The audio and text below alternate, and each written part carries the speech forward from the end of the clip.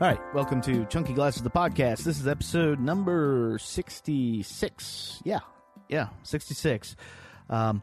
We have been talking for a while about doing some roundtable discussions here because we like to talk about issues.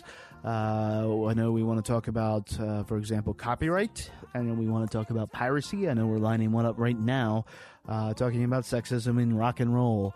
But today, what we're going to be talking about is the crowdsourcing promotion tool known as Rabble.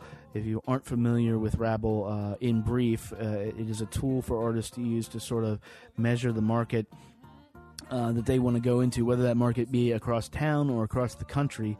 So, for example, if you're trying to get into somewhere in Nowheresville, Ohio, and you basically start a campaign, you set a goal for how many tickets it's going to take to get there. You send it out to your fans, and your fans say, yes, I will go to the show. I will buy a ticket so that you can come here. Once all that is done, if you reach your goal, the show is on, and you go there. And you can theoretically map a tour across the country, just going to the places where people want to see you, and it also theoretically will give you insight into places where you might have to work a little bit harder. At any rate, there's a little controversy last week, or about a week and a half ago now, where Rabble is putting on some shows at the Pinch here in D.C., and the gist is that they have booked the headliners, and they are asking opening smaller bands to run a campaign to see if they can get that slot. So the person who basically has the most demand will get the opening slot. Immediately, cries of pay to play went up, sort of overwrought editorials. The Twitter reaction was insane. So we thought it might be good to hear it sort of straight from the horse's mouth about what Rabble is and what they're trying to do with these and how that might encourage artists in town, or maybe not. So right now we have Wade Lagrone, who's the CEO of Rabble, and we have Chris Naum, who is the founder of Listen Local First, in with us, and then Paul, who you know from the site, is here, and so we're going to talk this through, and hopefully we'll get some answers. So I'm going to shut up, and I'm just going to go to that, and it's about an hour conversation, so strap in. It's a good one. It happens here, and it finishes here. Two men enter, one man leaves. The earlier two-word review just said, shit sandwich. I will roll the record up and everyone can smell it. That right there is a logical fallacy.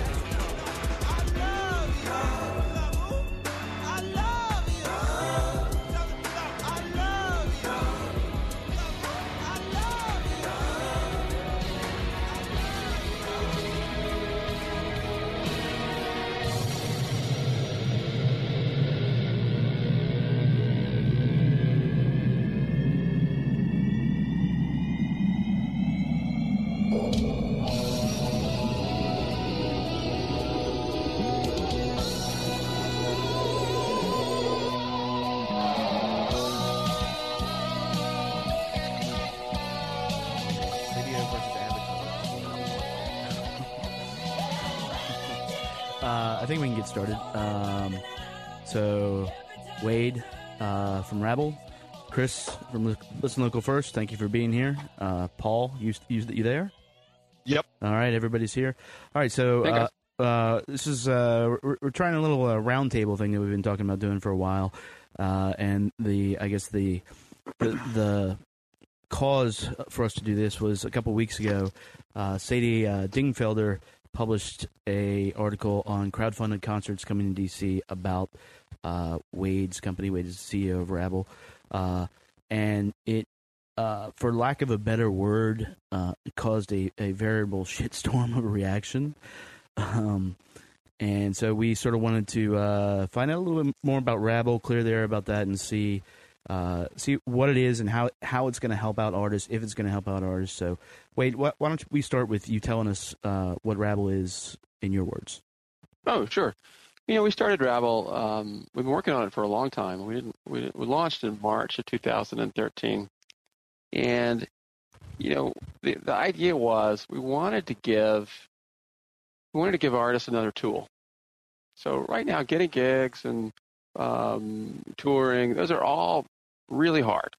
We have tons of friends who are in bands. Well, we've been in bands, and we know how hard it is. Mm-hmm.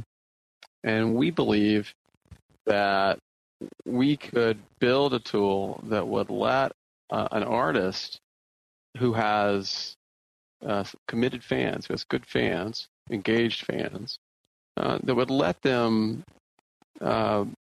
manage to work with those fans to get new opportunities they wouldn't get otherwise. Right.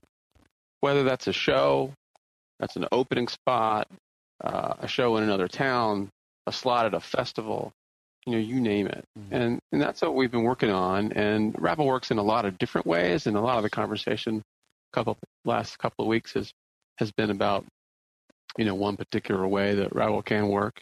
But that's the basic idea, is letting your fans help you get opportunities you wouldn't get otherwise as an artist. Okay, so now Chris, I guess as the proxy voice of DC here is what we're going for. The immediate reaction for people in DC we'll just call it the scene, if you want to call it. I don't know what you would actually call it, because I'm actually not a part of it. But the immediate reaction was that this is pay to play. Do you want to address that at all? Yeah, sure. Or why people might have seen it like that, or if you think it is like that. Right. Well, first, let me start with saying that what Wade just said about Rabble is exactly why I think Rabble is it does have a great mission for that reason, sort of bringing, helping bands tour, and I think that's very valuable. That aspect of Rabble is something that over the past week or so, as I've been reading, I think it's really awesome. I read the New York Times article about Clap Your Hands and Say Yeah, and the Baltimore show, and I think that sounded like a great success. And I think there is real value in that aspect of the company. I think what led to everyone calling pay for play was the idea of using Rabble for these opening performances. Mm-hmm. And from what I get, I've talked to a number of bands, I've talked to a number of venue owners, and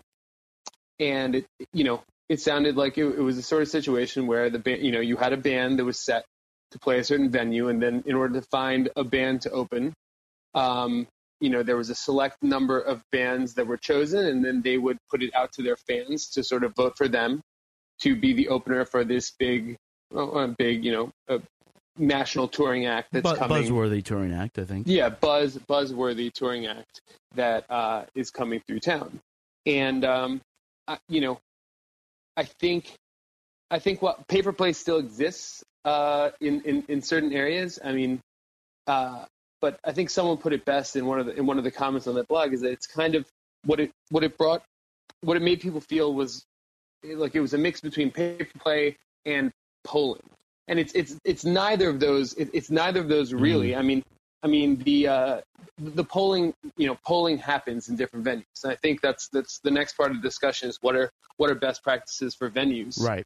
Is something that we have to keep in mind here. But pay for play, if you're asking an artist to go out, put time in to get their fans to vote, and you're getting the fans to put the money up front, I mean, yes, you can draw that extension, and just for the sake of creating buzz, calling it pay for play. Mm. But you are asking something of the artists and putting them in this competitive environment that is, maybe it's not exactly pay for play, but I don't think it fits into what we should be doing to support our local bands on the local level. Do you think that? The reality is that while their scenes can, I think, build up around a group feeling of doing something, but at the end of the day, it is sort of a competitive venture if you're taking it seriously. Would you disagree with that or agree with that? I've lived in multiple cities, and I know that the attitude there is a lot of competition in certain cities.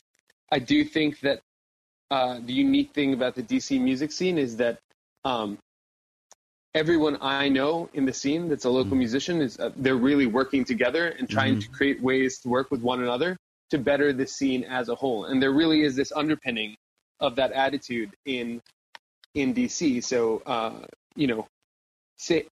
obviously bands are always going to, bands want to get an opening slot at some venue over other bands, and they're going to try to do whatever they can to get that spot.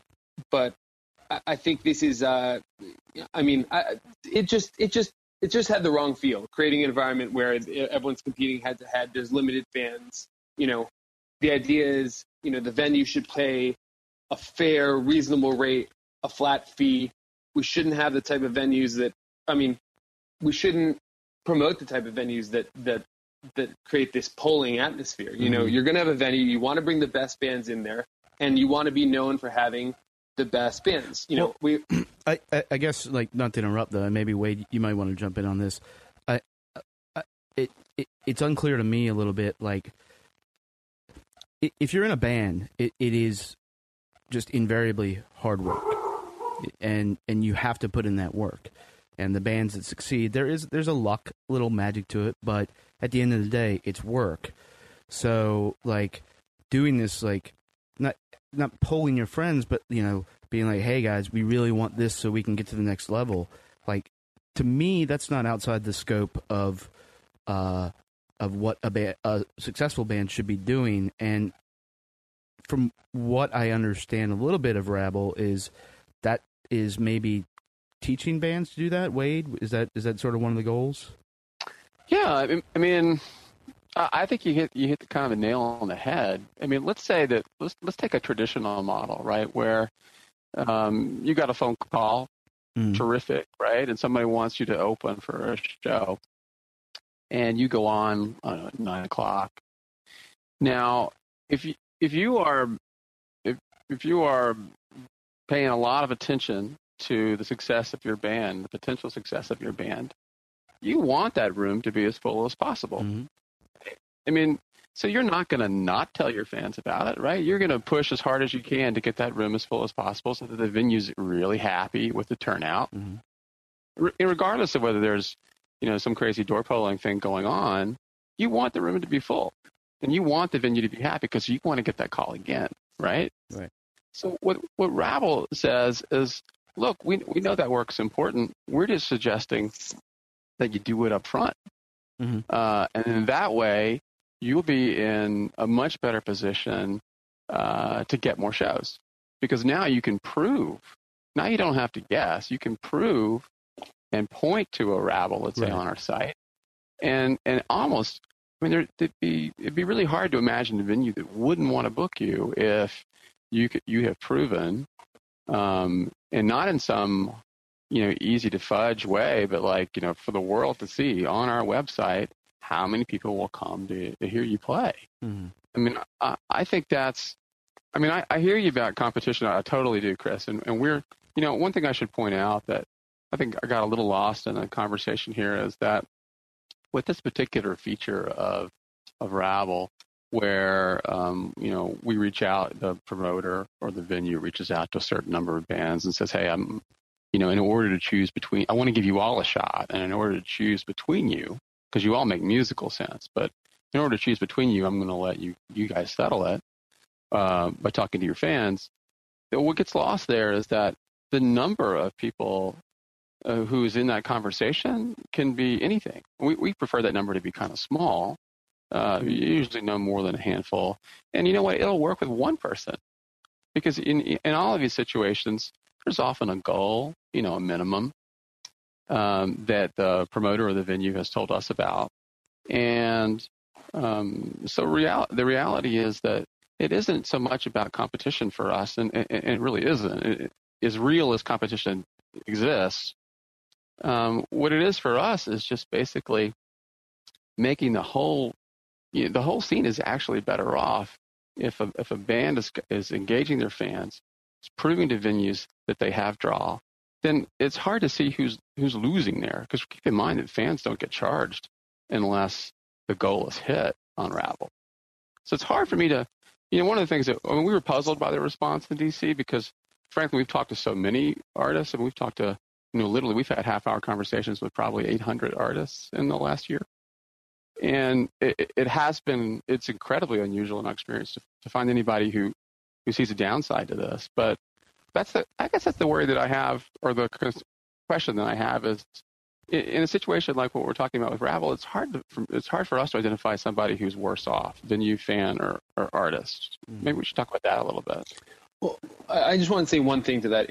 In theory, this all sounds good. In practice, when it comes to DC, and these two examples, you're talking about the Pinch and DC9,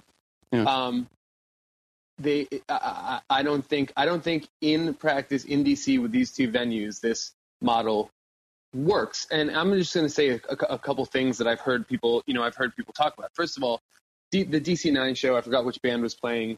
That show is going to be sold out no matter what, because the headlining band is going to sell out that venue, because that band is extremely buzzworthy.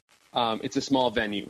The opportunity there is so for that event, and I don't know how that actually went out. Steve sent me an email. He said we didn't get any band. There was no band that signed up. We haven't heard from local artists, to play that want to play that opener. So I'm going to choose someone. I don't know if the whatever setup you put in place is actually working for the DC9 show. But in that situation, so you have a fan goes, a band goes and gets their fans to compete with a couple other bands, right? And people put down their credit card, put down the money. In that case, DC9 said no matter what, the opener gets a flat fee. So it's almost like it has this, again, it comes down to just not having the right feel where, say a band gets 100 people to buy tickets for that.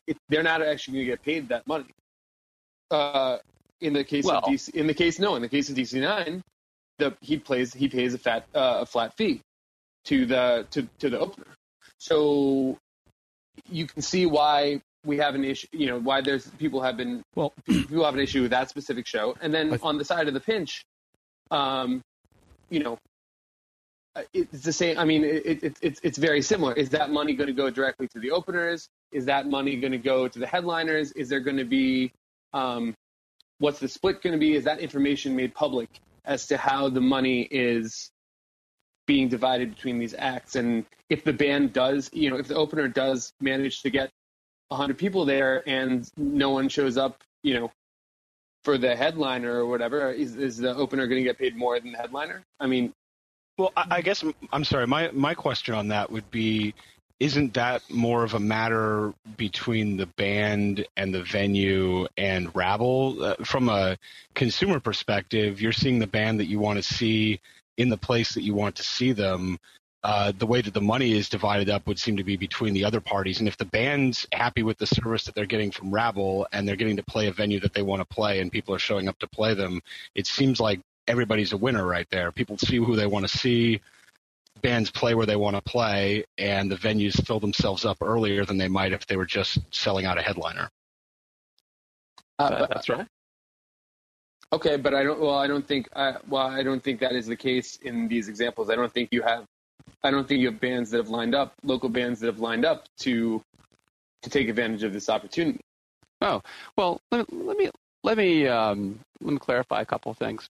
So, first off, I think when Steve was making the comment about bands not reaching out, what he was talking about was no local bands had reached out to him about wanting to play the show. I'm pretty sure that's what he meant. We certainly had bands that we were talking to about that show. So I think that's the first point. And then the second, I think, Chris, you raised an issue that I'm glad you did, because we really haven't covered it. And the question is, if the show is for a certainty, and I'm not sure anybody can ever be certain that a show is going to sell out, but if the show is for a certainty going to sell out, why would anybody source an opener this way? And the answer is Ravel's still interested in doing that. And there are a couple of reasons for that. Number one, we want to learn and work with up-and-coming artists who have committed fan bases, and we need to learn who those artists are in a community. And, the only way for us to really know is to work with them.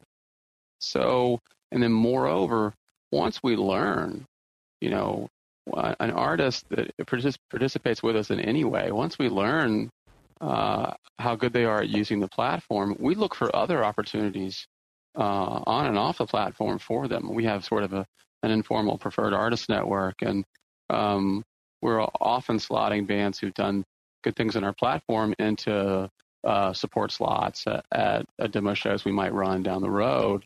So even though don't get me wrong, there's one benefit of this for a venue is helping withdrawal, no question about it. But it's also true that from Ravel's perspective, we just like working with and discovering talented bands that have got engaged fan bases, and that's one way for us to do it. Does that make sense? Yes, it does make sense. But in being an advocate for artists and doing advocating for artists' rights and local artists for a couple years, I do have to say that it's instead of thinking of it as getting the artists' fans out. If you're a local artist, you're touring you're playing all the time. You're trying to reach out to as many people as you can. You're trying to gain a new fan base, really build up your local fan base. So sure. In the case, you want to get on this show, but you've got a show coming up in 2 weeks where you are the headliner. You need to put all of your effort into making sure you get all the friends out for your headlining opportunity. Well, Chris, that's the big one for you. Just to interrupt, that's just like you need to do both. If you want to be a successful band, you need to do both. Right, but you don't for this opportunity. You want to make sure you are put on. This is going to be a very highly attended show. Like we need to think of this. I do events. The whole thing that Listen Local First does is try to take events where people are going to be, engage what type, why they're there, what music they're there for, and put bands in front of these large crowds of people that are going to be able to gain new fan bases. That's the way we think we should be thinking about a show like this. You're going to have a sold out show. Put the best possible band on there that has the most to gain from making these new fans. So they're going to be there already for the headline. That gets into a point that though I want to get in, not to like completely nerd it up though. Then is in the reaction from the DC scene that like. Rabble would like all Skynet it up, just becomes completely self-aware and take over the touring industry, and then there would be no curation. I mean, is that do you feel that's a fear that people have of happening, and that's the reaction? No, it's not a real. I mean, it's not a real fear, but like all it did is highlight sort of the discussion came at like a key moment, especially in our city, where I think we have many small venues, and venues are treating artists as their marketing arm. And, when you open a venue, you hire your chef, you hire the best chef you can, you hire the best manager you can.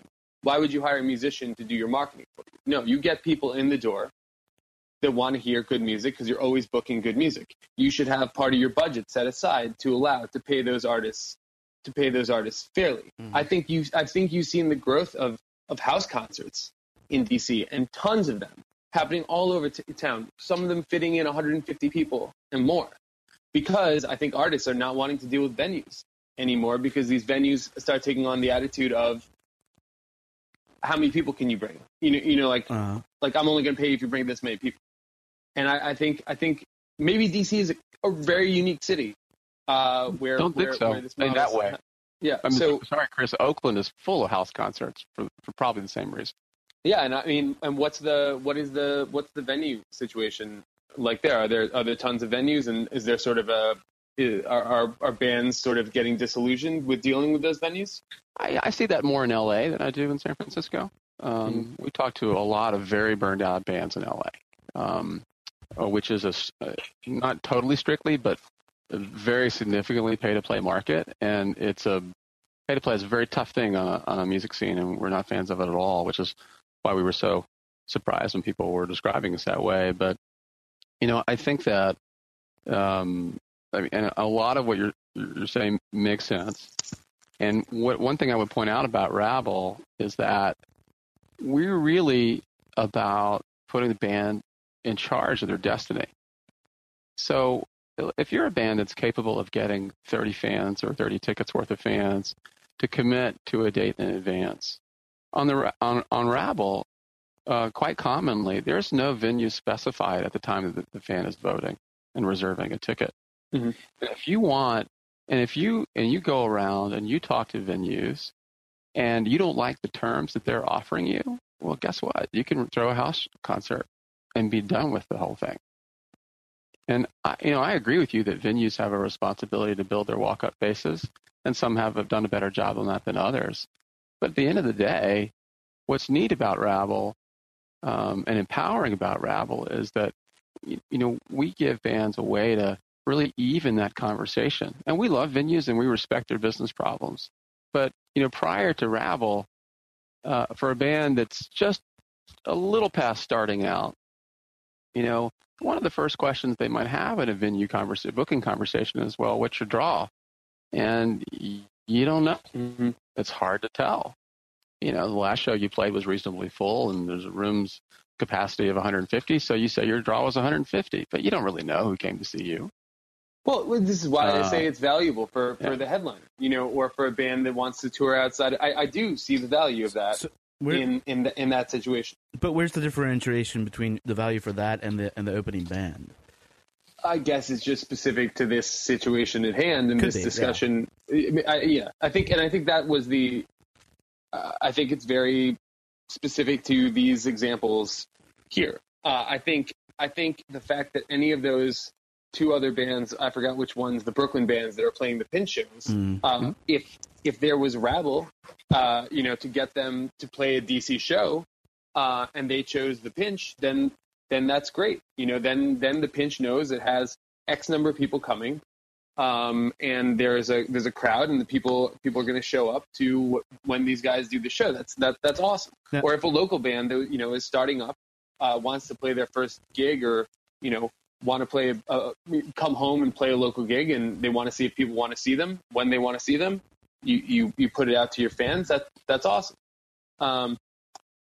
It was just the way, sort of the dealings with having the small local band sort of do this competition to get an opening spot for this other band, and maybe, questions over, are they getting paid by the number of people that respond, or, are they, what's the situation with that? Are they creating this very competitive atmosphere? Is there a question of whether or not they're getting paid? That is actually something I'm totally not clear on. Is there a question of whether, if they book the gig, if they get all those things, and this, Wade, you could answer this pretty easily, do they get paid?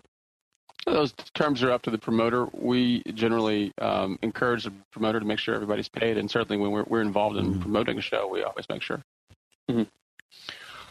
I guess my question here is, it sounds like there might be room for a hybrid model almost, where you've got some bands that are being booked by Rabble, and then some others that might be going through the booker at the show space or something like that. Because I can tell you, as I'm not in a band, I never have been, but I've gone to see a lot of shows, and one of the great things about going and seeing shows is sometimes you get there early and you see a band, usually a local band that you've never heard of before, and they strike a chord with you.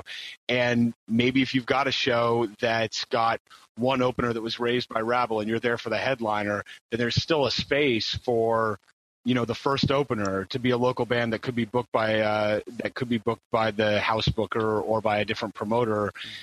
Possibly. I don't know if this is a model that works in practice, but it seems like there would be a space that in the scene for something like that would address everybody's concerns to some degree. If I think I understand you, the answer is absolutely. I mean, look, here's one way to look at it, right? So let's imagine two different situations, right? One is a traditional situation where there's an opening slot. And there's another situation which is going to be where Rabble is involved, and there's also an opening slot. And the only thing is different is in these two shows is how the opening slot gets determined. Mm-hmm. Now, in the first situation, the chances are a talent buyer, in-house promoter at a venue, and he goes through his list. He thinks who makes musical sense, and then he reaches out to one. and he says, "I like you guys. Happy to give you $100. Come play on the 18th," and that's fantastic, and that makes some sense. But what about all the people that he didn't call? Right? Yeah. They didn't get an opportunity. They didn't hear about it. And what we're pointing out is that with Rabble, more people are going to get some kind of phone call and are going to be, have a chance at some kind of opportunity than in the former system. And, they can coexist. We're not, we don't, believe me, we do think we offer some important things to the community, but we can completely coexist along the existing system. That's not a problem.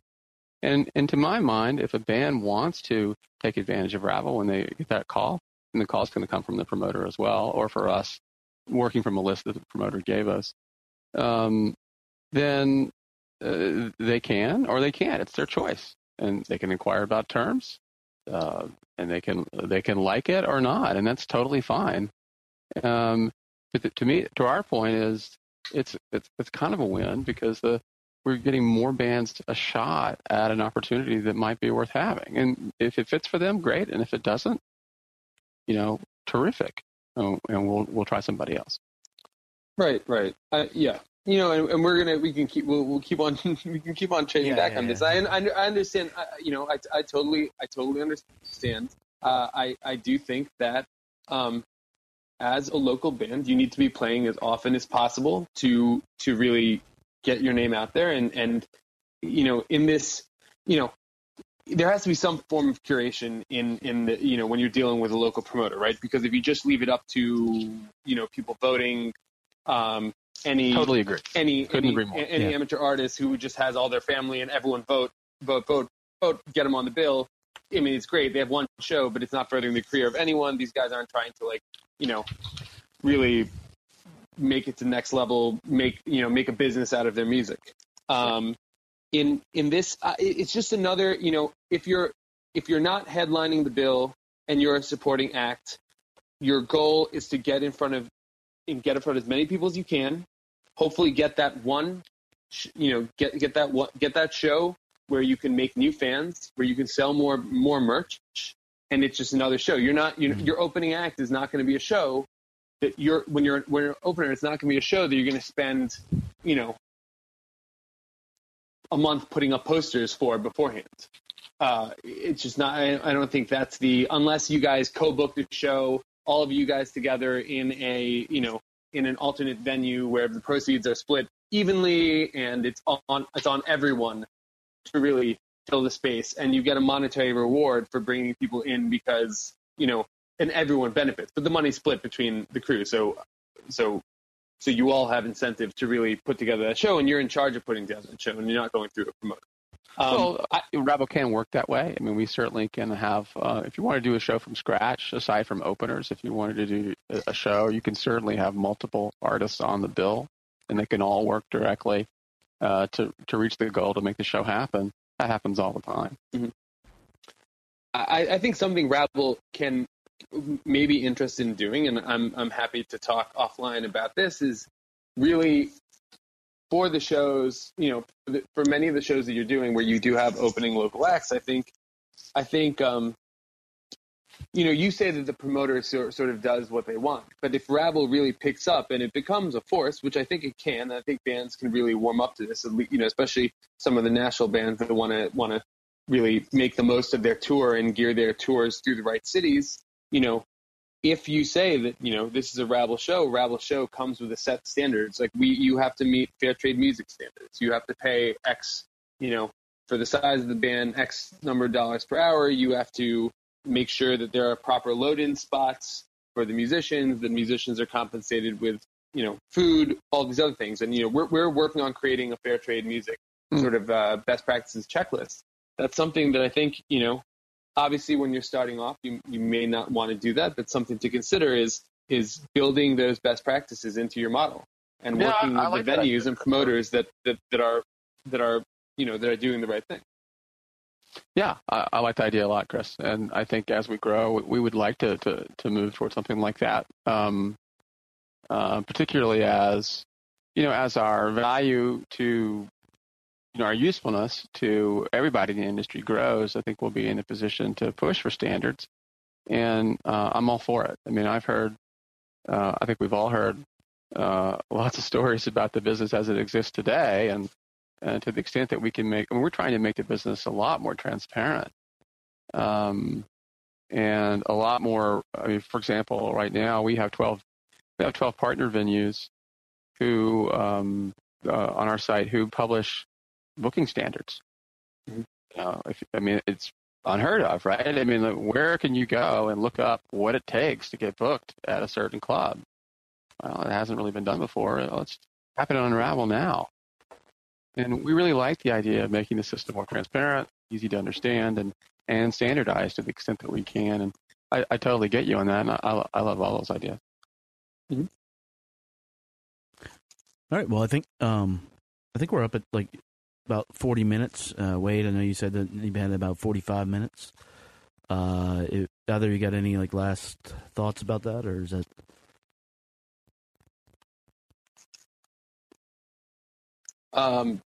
Thinking 1 second, seeing if there's anything else I had in my notes here. All right. No, I think we basically said, I've said everything. I hope Rabble grows, and I hope you guys do end up promoting best practices. I think, and I hope everyone starts thinking about, thinking deeply about what musicians have to go through in terms of like creating alternate avenues to find new fan bases and building the fan base on a local level, and what that means and what it means to then take that on the road.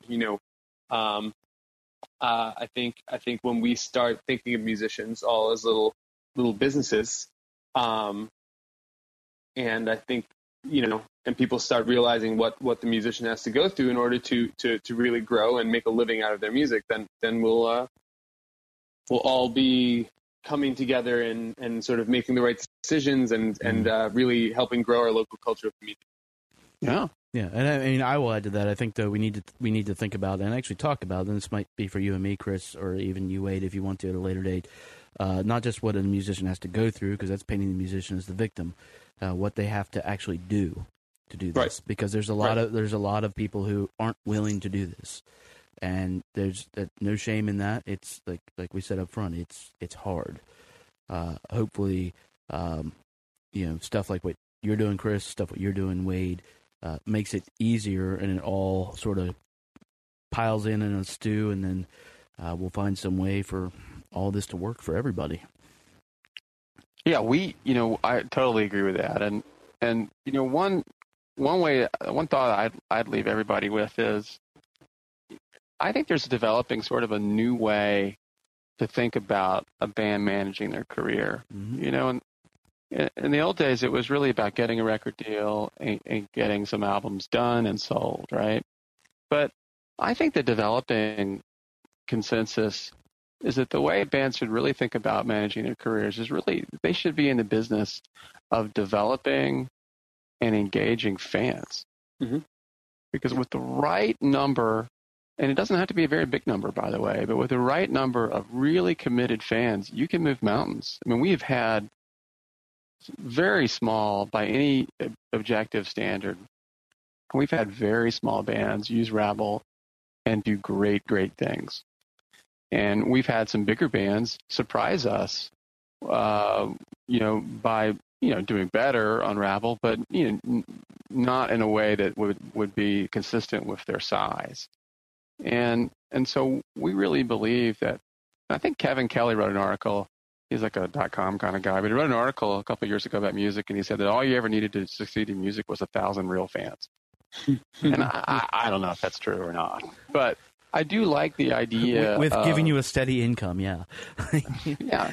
Well, I mean, let's think about it this way, right? If you had 1,000 fans who would be willing to show up for any show that you would organize, buy any merchandise you come out with, yeah, you could probably do pretty well. You can at least make a decent living, I would think. Yeah. So I don't know what that number is or if it's true or not, but what we've certainly seen on Rabble already is that if you can develop and engage committed fans, then Rabble is a great tool for getting you opportunities that you wouldn't have otherwise gotten. And then once you get them, then it's up to your usual talent and hard work and live music, act. It's something we haven't talked about a lot. And you got to be a great act, And if you get all those done, then Rabble can help get you into that opportunity and let you make the most of it once you're there. And that's exciting to me. All right. Well, thank you guys all for being here. Chris from Listen Local First, Paul, just from Paul, and Wade. Anytime you guys want to come back on and talk about this, let me know, and we'll set it up. This has been fun, and then we will hopefully talk to you soon. Awesome. Thanks so much, guys. Yeah, thanks. All right. Bye. All right. Bye-bye.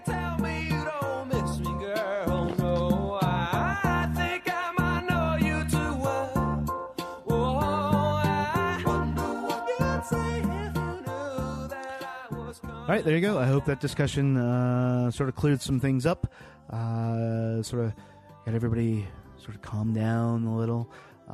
Look, all of this has always been sort of difficult to navigate, but I think one thing that you should take away from that discussion is that everybody involved in this, Chris, Wade, myself, and Paul, have in common is that we all love music and we all want to do anything we can sort of to make it a better environment for not just musicians but music lovers. So if you want to know more about Rabble, we'll have that site link in the show notes. If you want to know more about Listen Local First, we'll have that in the site notes. And really just, hope everybody just calms down and gets along so we can all enjoy the rock together. That is our first podcast for this week. On Thursday, we'll be talking to Amelia and Nick from Sylvan Esso, some very lovely people that had a chance to sit down with at Mockingbird Hill this past Saturday. They're going to talk about their new album, self-titled new album, opening for Tune Yards, and a whole lot more. So please tune into that. That is, I say this a lot, but that is going to be one of my favorite ones that we've put up on the site thus far. So you can subscribe to us on iTunes. You can listen to us on Stitcher. I think that's about it for right now, but maybe some more platforms coming. As always, thanks for listening, and we will talk to you soon.